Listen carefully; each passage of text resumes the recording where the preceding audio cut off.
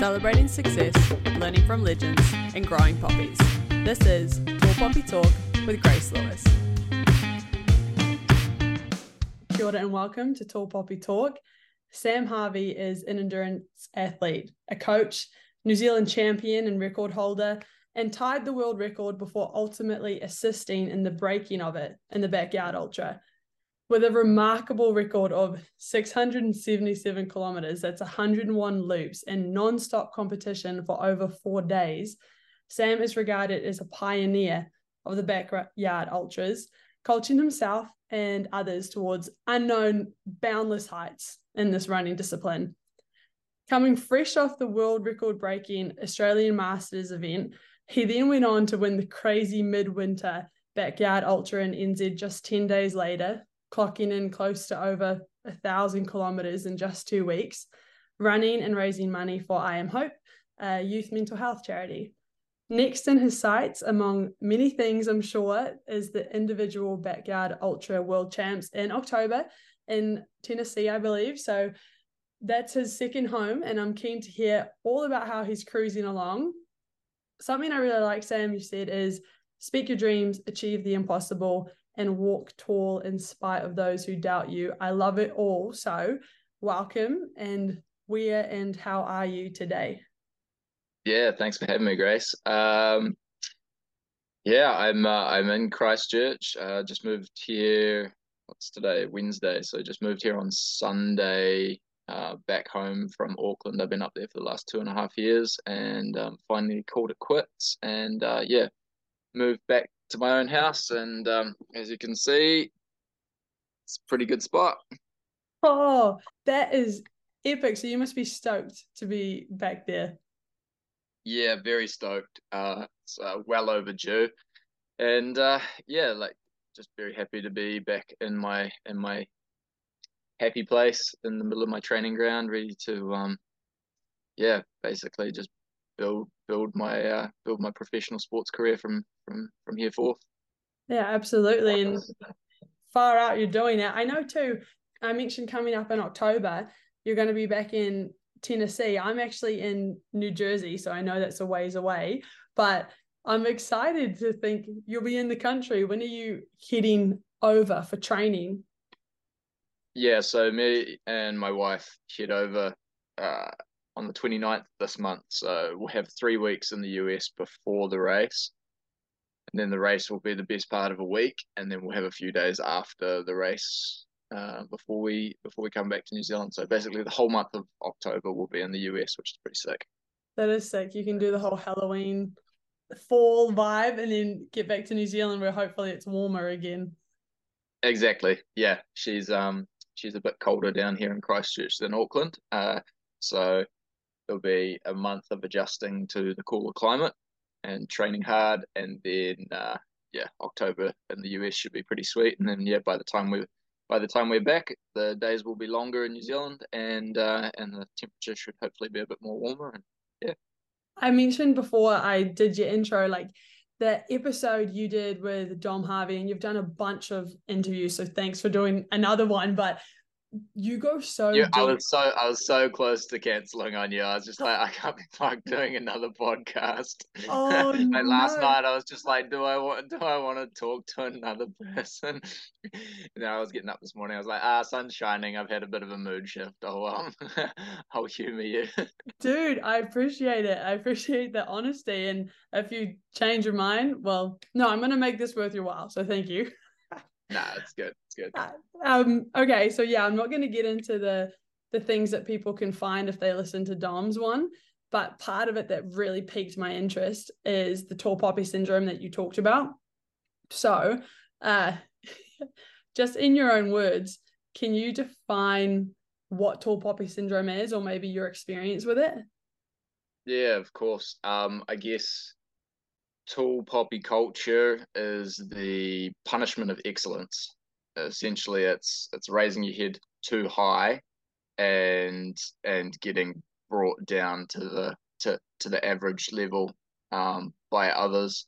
I think you want to be really technical, going back to like the origins of it. It was first coined in like 500 BC, and it was the last king of Rome sent a message to his son to weaken a city called Gabii in Rome. And it was basically, he wanted to send the message, but he didn't want the message to get out and the people to be alerted. So he took his messenger into the garden, and he took his sword and he cut the heads off the tallest poppies within the garden. And then he said, send this message to my son. And his son interpreted as kill all of the best and highest performing of the city. And that's what he did. Pretty accurate visual description. Do you consider yourself then a tall poppy? I mean, yeah, I definitely pursue excellence. So yeah, and I guess I've experienced that throughout my life. I mean, like you can't really do anything in this world without experiencing it at some level or not. Like if you've heard someone call you a hard out or a try hard, like, and you'll hear that as early as primary school or high school, then yeah, you've experienced it, or you've been the one perpetrating it, like either or.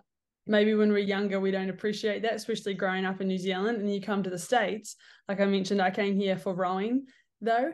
And the way that the Americans talk about themselves and others, you're like, whoa, cool. A bit of like a shock at first. I don't know how you found it, where I'm like, oh, cool, we're advocating for ourselves. And you've got to, but it's actually super uplifting. And I'm sure your fellow runner, the other Harvey, feeds into that too, the way you can like bring each other up. Is that how you experienced it when you came to the States? I don't know. I guess I've definitely experienced it on that front in the States of like high performers being celebrated for sure. Whether it was like the first thing I noticed, yeah, possibly not. But yeah, I'm definitely a lot more at home in the US, because I guess there's just a lot of people pushing and trying and celebrating each other. And yeah, I guess maybe I've spent a few years in New Zealand where that hasn't been the case.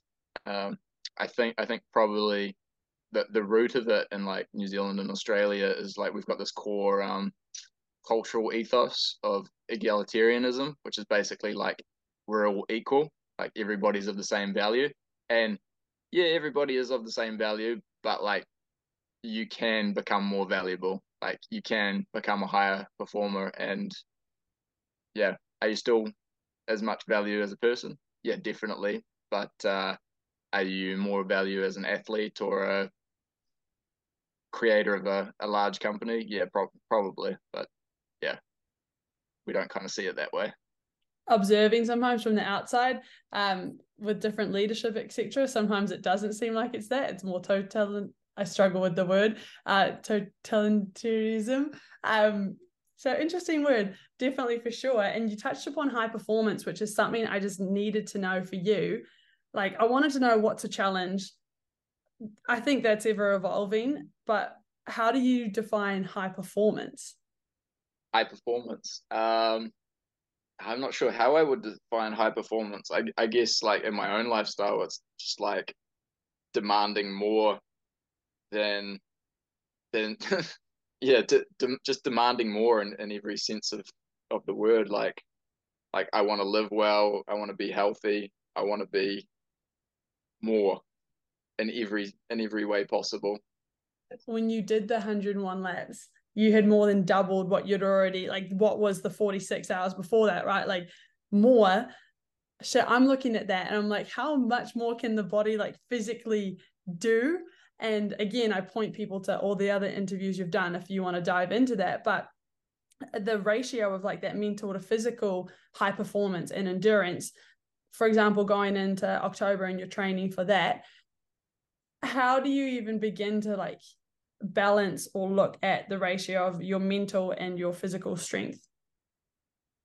Yeah, I mean the physical is pretty easy, to be honest. Like the physical is train for hundreds of kilometers a week after week, structure your training properly, eat well, sleep well, don't drink too much, and yeah, basically that's your foundation. And then I guess the mental part is the hard part after that, because you've got to have the full equation to get the end result that you're after. And yeah, I guess you've got to have a solid why as to like why you are doing this, because if you don't have a why, then yeah, you're probably going to talk yourself out. You're going to say, oh, I'm too sore, or this is too hard, or whatever. Because like what I've found, like performing at this like top level, it's like even the best in the world quite often, well, most of the time, don't reach their physical limit. They reach their mental limit first. Like people, even at the top level, give up. They say this is too hard. They say I'm too sore, or whatever, and they make up stupid reasons that they're out, and then they quit, and then they either don't start. In my sport of last man standing, they either don't start the next lap, or they allow themselves to slow down and they time themselves out on a lap. Like they give up before their body has given up. It's very seldom that someone actually truly like their body fails them. Like every now and then, like someone's joints or their tendons or their muscles will absolutely go into shutdown mode, and they have to be like escorted off the course. Like they have to go and be rescued. But yeah, I've only seen it a couple of times where that's actually happened. So you've got to have a really strong mind. Eric Murray, who I had on a few weeks ago, he said there's only 2 races in the rowing Kiwi pair situation that he thought we've hit capacity.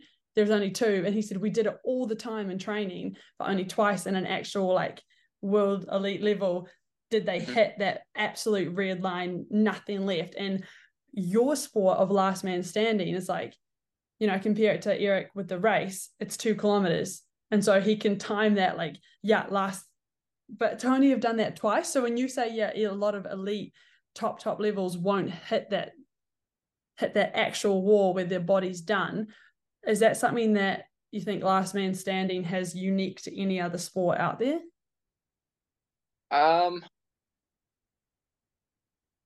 Unique to any other sport, probably not. It's the way in which it's accessed, because like in any other sport, like a 5,000 meter run or a marathon or a 2,000 meter row, like you're on an all out effort for a finite period of time. And yes, like could you push harder in that period of time? Like maybe not. Maybe you've pushed as hard as you physically can. But in the last man standing race, like you've only got to run 6.7 kilometers in the space of an hour. And honestly, like even someone who's physically impaired can hobble their way around a 6.7 kilometer loop in the space of an hour. And all you've got to do is continually repeat that. It's basically getting to the point where like your mind wants to give up and your body is still capable of going, and you've got to push through that mental barrier to keep hammering. Like even when I did the 101 loops with the world record run, I was still finishing my loops in like 49 minutes or like 50 minutes. I had like 10 minutes, which is like it's a hell of a lot of time to like sit down and recover between laps. And yeah, I pulled out because I'd had a medical misadventure like a few hours prior, and I'd like agreed with my team and the race director that I was going to pull out. But like, fuck, was I like beaten to shit? Absolutely, I was beaten to shit. Like the wheels were falling off the wagon. But like, could I have gone for another day or two? Yeah, like absolutely. Unless something like absolutely stopped me from running, like I could have kept going. And yeah, I wish I had, but I guess I learned from that. Like I know that I can go a lot deeper next time. So I think that, like you've said, the limits on this are you're not near it. Like the fact that you're like, oh, I could do that for a day or 2 more. Like, so now moving forward, if you get there, if someone comes near you and you're like, unless I'm literally KO'd, don't touch me. I'm gonna keep going.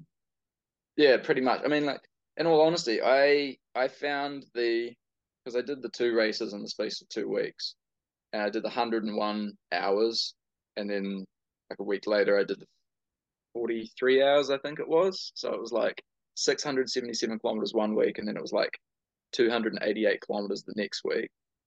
And that 288 kilometers was actually harder than the 677 because like I was already damaged from the 677, and then I know I got kind of cocky off the back of that. Like I didn't really like the start of the second race. Like the first couple hours, I'm like, why the fuck am I doing this again? And then I warmed into it. I was like, oh no, we're having fun. Like this is within my wheelhouse. Let's go. And so for the first 24 hours, I was going way too fast. Like only 5 minutes every hour too fast, but still too fast. And like the faster you go, the bigger the mess in these types of races. And I basically hit the 24-hour mark, and then I was like, oh, I'm out of juice. Like I was stuffed, and so from like I want to say from like hour 24 through hour 36 of that race, I just hated life. Like, and I've never been more convinced that I was gonna like fail in a race than that one. Like, and basically hours 24 through 36 in that one, I was just out there to punish myself. I'd like conceded that I was gonna DNF or like have to pull out of that race at some point and someone else was gonna win it. But as punishment for being cocky in the first 24 hours, I was like, you can stay out here and suffer for a few more hours at least, and kind of ingrain the lesson of not getting ahead of yourself. And like I was like shouting at myself in the forest, like hating on myself. I was like hyperventilating, like kind of having like little panic attacks and shit. And yeah, like that was a bigger mental barrier than I've kind of faced in most other races, even the 101. And yeah, I was able to smash through that. It only took about 12 hours of hating myself and punishing myself, but got there eventually. Is the why, like the mental why, during that 12 hours because you want to learn a lesson? Like, is the why the same every race, every run, or does it evolve? Um, yeah, I guess like I am trying to do something now. I'm kind of painting a picture and I'm not sure exactly what the final product is, but essentially like what I'm trying to do is be of service to others. And the best way I can do that for others is be credible. And to be credible, I need to I need to push through all of these limits. I need to achieve this kind of like higher level of excellence before my message is even worthy of telling. And yeah, I guess in the world record race, like I was telling myself, like this might be the most important thing that you ever do. So just be an adult and get it done. Like just man the fuck up and finish the job. And it was very similar yet different in the second race because I went into that race basically like as a bit of a joke. Like the the race director like messaged me and said, "Hey, would you like free entry?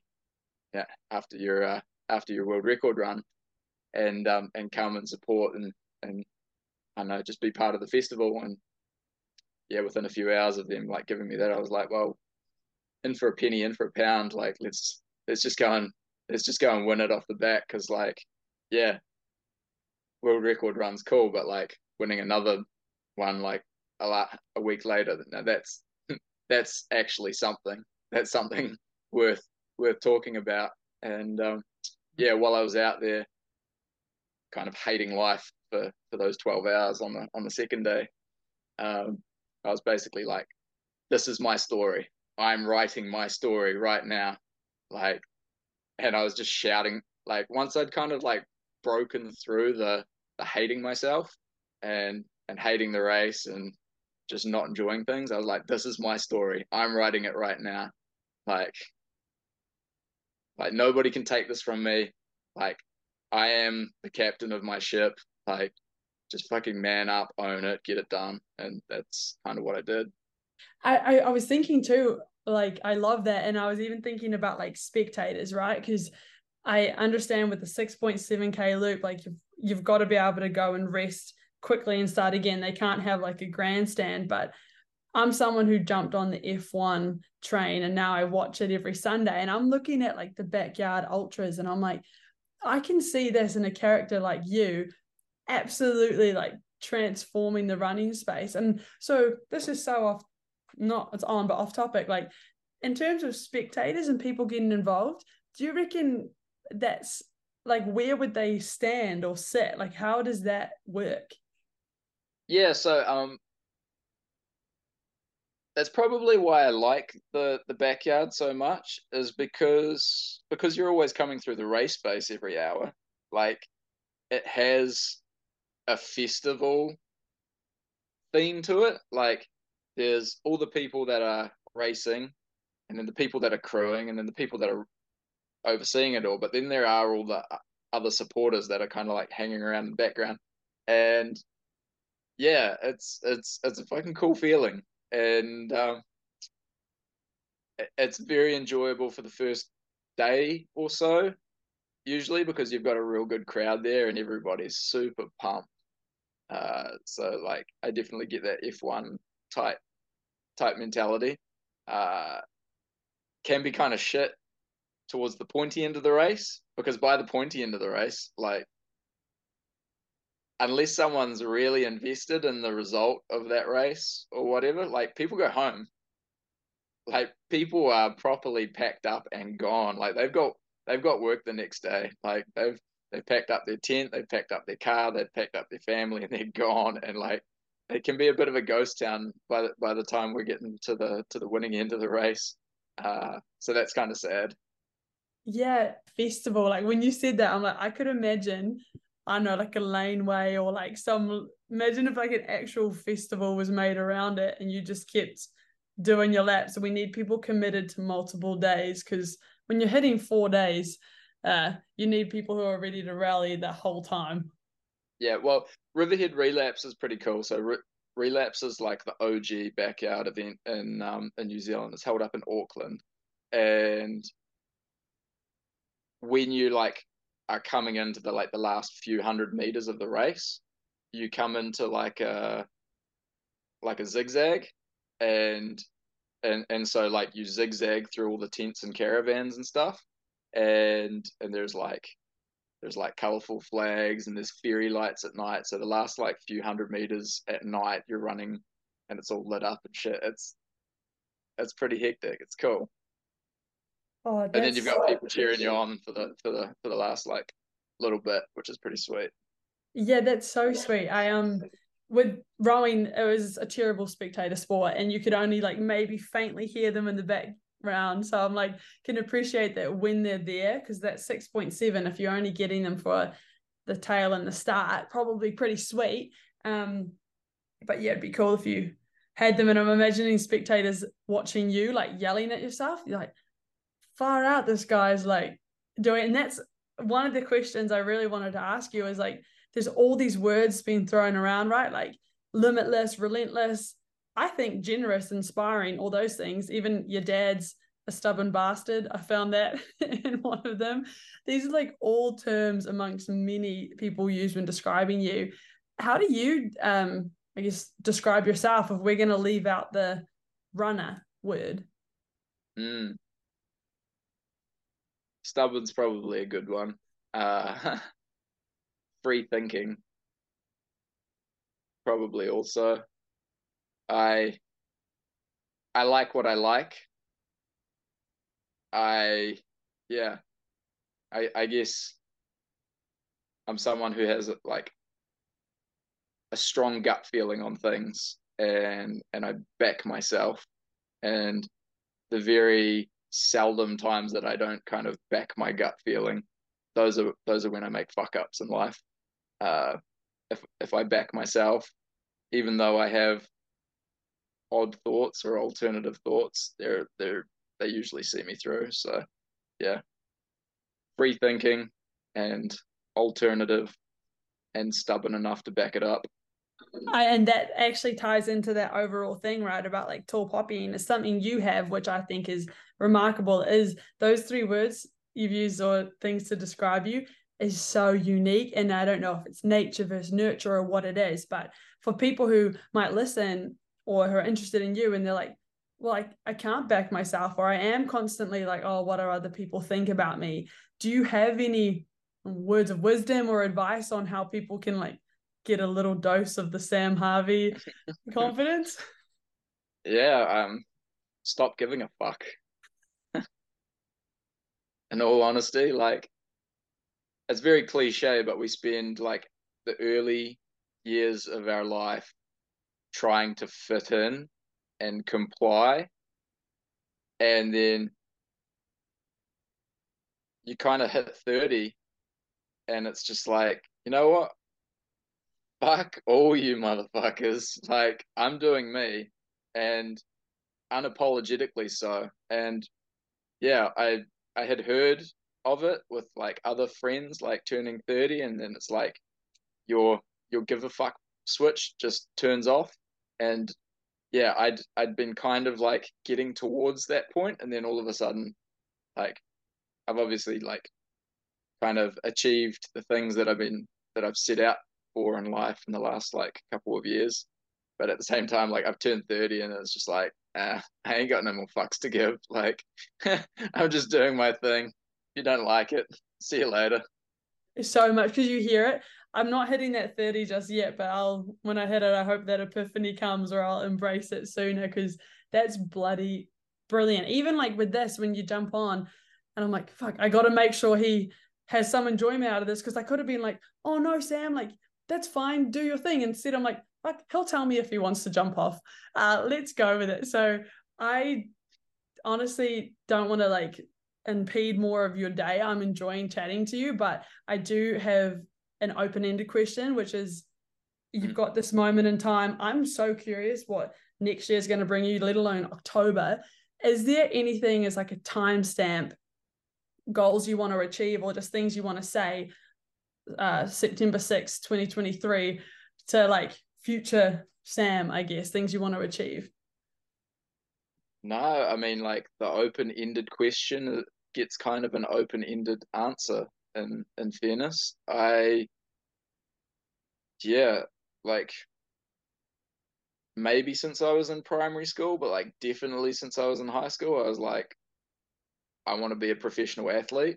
And like that's gone from being a delusion of grandeur for many years to like absolutely being my reality since the last 2 months. Like I think what did I quit my job 3 months ago, 4 months ago now. I think it is 4 months ago. And yeah, since then, like I'm just running full time and coaching full time. And yeah, my methodology for like the last few years is like eventually I want to make it a business. And to make it a business, like I've got to be credible and I've got to be performing at the highest level. And yeah, I've kind of unlocked both of those things now. It's like cool. So now I can expand my coaching.